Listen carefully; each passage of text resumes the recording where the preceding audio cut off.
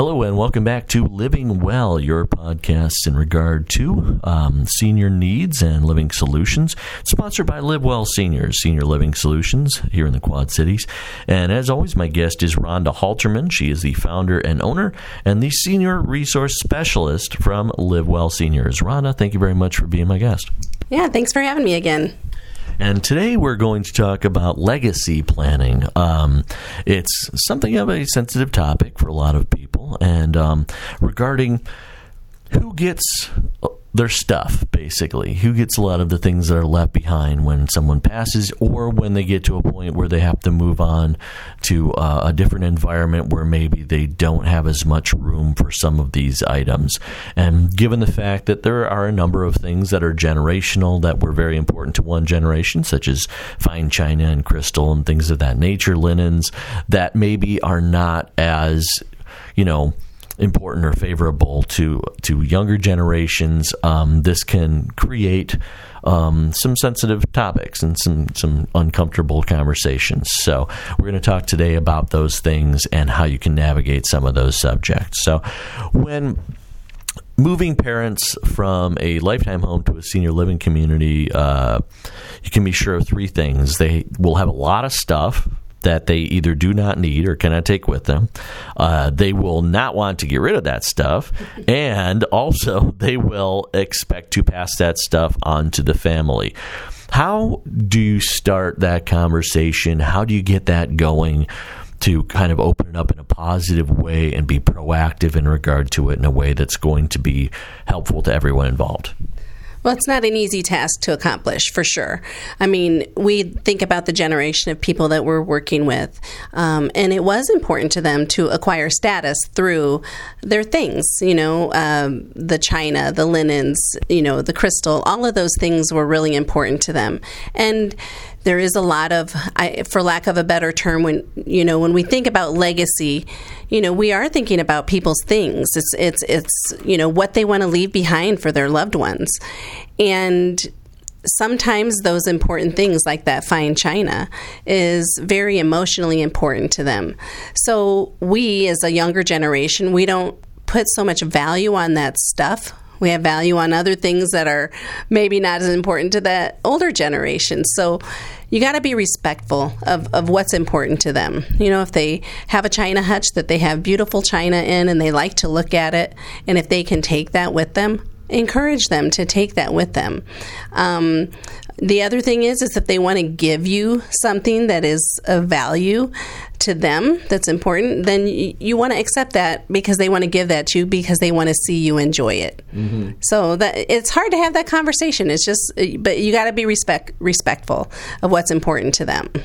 Well, it's interesting because I remember reading this in regard to a child. Anytime a child gives you something, even if it's a rock or a pine cone, you should regard that as a treasure because it's something that's meaningful to them that they are sharing with you, and you should consider it as such. And I think that this is parallel to what we're talking about. And a lot of these legacy items are meaningful, and they have meant that they've achieved a certain status, or it's something that's got sentimental value or an emotional tie to it. And whenever there are emotions involved, that's a thorny thatch to navigate in a lot of ways. Right. What are some of the ways in which, the conversation can be guided to maybe open it up so that it shows that you are sensitive to the feelings and the emotions in regard to these items, and how can you sort of not hurt people's feelings in regard to these things?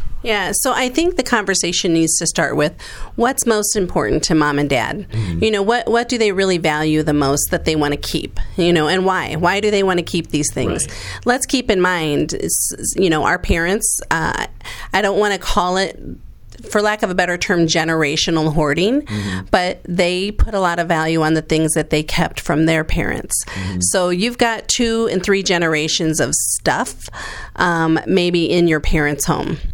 So, again, they don't want to get rid of their own parents' things, but now they don't want to get rid of their things. Mm-hmm. So now here we are, the third generation with all this stuff. And, there's statues, and there's china, and there's linens, and there's, I don't know what else there is, but there's a lot of other things. So just, again, putting the respect to the parents, what's important to them, what do they want to see given to their own kids or grandkids. Maybe they can put their name on the bottom of it, or they can give it to you now while you can enjoy it, and they can watch you enjoy the item that's so treasured to them. Mm-hmm. Is that something that you would recommend, having something where you get together with your parents and you talk about those things and those items through their house and listen to their stories? Because sometimes it just is good to listen to someone and to share the experience with them, and maybe that's all they want. All they want is for you to be a part of that and to recognize the fact that this is something that's substantial and important to me. Yeah, so it is important because you want to hear those stories. Those are treasured stories that maybe they have cherished for many years. I can give you an example. We have a cookie jar that if someone were to walk into my house and see this kind of outdated cookie jar on my shelf collecting dust, it's very special to me because it's something that was given to my husband and myself, and we have a picture of ourselves with this cookie jar on our wedding day 30 years ago. Well, there's also another picture of his parents with this same cookie jar that his grandma gave to them. So it's a generational cookie jar, has really no value, but it has a lot of meaning, and we have two pictures. So I thought maybe I should put those pictures inside that cookie jar, so one day when that my family starts going through my things, they're going to learn they need to open up the cookie jar or open up the books to see if there's any money or pictures in there. Uh-huh. Yeah. How do you help parents determine which items they need to keep or truly want to keep for themselves among all of them? Because there can be a number of items, and sometimes it can be difficult to kind of narrow those down. So first and foremost, it's going to be, what do they absolutely need? Obviously they're going to need their basics: the bed, the dresser, the this, the that, the TV. Then what is it that they enjoy? What do they like to, do they read? Do they have a desk? Do they have a hobby? I can tell you, for me, I'm a quilter, and it's going to be hard for me to give up all my fabric, all my sewing machines and all of those things. So you have a lot of people that have hobbies. Can they take some of that with them?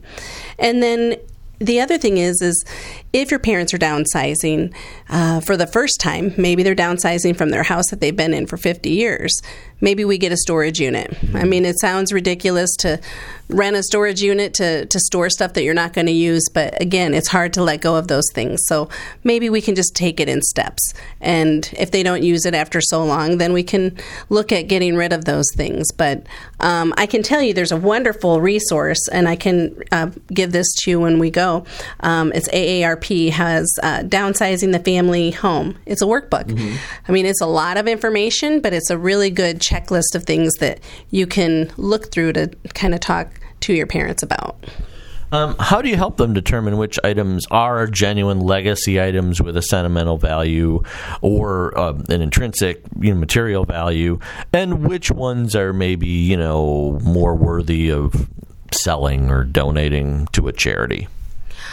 I think it's going to come down to, what is it they can't live without? What is it that they really, have to look at every day that gives them joy?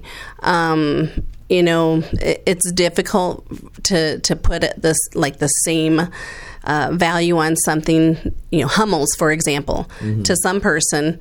Hummels back in the day were the big thing. If you had a collection of Hummels, I don't know if you know what Hummels are, but they're little statues, and if you had a collection of those, you had some status. Mm-hmm. Well, I don't know that they have a lot of value, but there are some people that, put some value on it. But again, it's maybe somebody gave that to them. Mm-hmm. How we are. We find out our grandma or mom or somebody collects certain things like the Isabel Blooms or the cherubs or whatever, and then we all buy that for them. Mm-hmm. So then now they have this collection of the same statue, essentially. So again, it's just trying to really pull out from them what's going to bring them value and joy in looking at every day. You mentioned this book, Downsizing the Family Home, a workbook from AARP. Are there any other resources that you would recommend, whether it be a website, whether it be a book, whether it be something else that you would recommend for folks who are in this situation? I think it's important to start now, before you're in the stages and the throes of having to make a decision to move, to enlist some outside resources. For example, Fresh Start Living QC. Gwen Tombergs works with me, and she has a company where she helps with the downsizing piece of it. What's wonderful is she's not emotionally attached to any of the things or the people, so she can have just a basic conversation with, like, why is this so important to you? Okay, you haven't used it in this long. She can just be very direct and help people navigate what to donate, what to dispose of, and what can be sold that may have some value. So I think it's important to have maybe an outside party help you, not have your kids all come and rent a dumpster and just kind of go. It's very overwhelming. So I think if you start small, start in one closet, start in one bedroom, and then work your way out to the remainder of the house. But I would say starting small and starting soon is better than starting in the throes of a crisis. Is there anything else that we haven't covered today that you'd like to add that you think is important in regard to this topic? Just to continue with compassion and care with your parents or your grandparents as it relates to things, because like you mentioned before, it's not just the things, but it is the emotional value that they put on it. But learn from them, get those stories from them, because when they're gone, you won't have an opportunity to hear those stories. And those are treasured stories that you can't get from anywhere else. So I think it's important to just keep that in mind when you're working through this. Awesome. Rhonda, thank you so much. Where can people contact you? What's the phone number? What's the website? What's the email that people can contact you in regard to Live Well Seniors, in regard to any of the things we've talked about today? So you can reach me at 563-265-1577. That's our office line. And our website is www.livewellseniors.com. No E at the end of live, so it's LIVWELL seniors.com. And if you contact our main office number 2, you can also reach Gwen Tombergs from Fresh Start Living QC. And we'll make sure that if you have a downsizing need, that you get connected to Gwen as well, and you can get started there. Awesome. Rhonda, thank you so much. Thanks. Take care. Have a good week. And thank you for listening to Living Well, our podcast sponsored by Live Well Seniors, Senior Living Solutions. My guest today, as always, Rhonda Halterman, the founder and owner, as well as the Senior Resource Specialist at Live Well Seniors. You can call them at 563-265-1553. You can contact Rhonda at livewellseniors.com. That's LIVWELL seniors.com. And, of course, you can go and visit them at www.livewellseniors, LIVWELL seniors.com. I'm Sean Leary. Thank you so much for listening. Have a great day.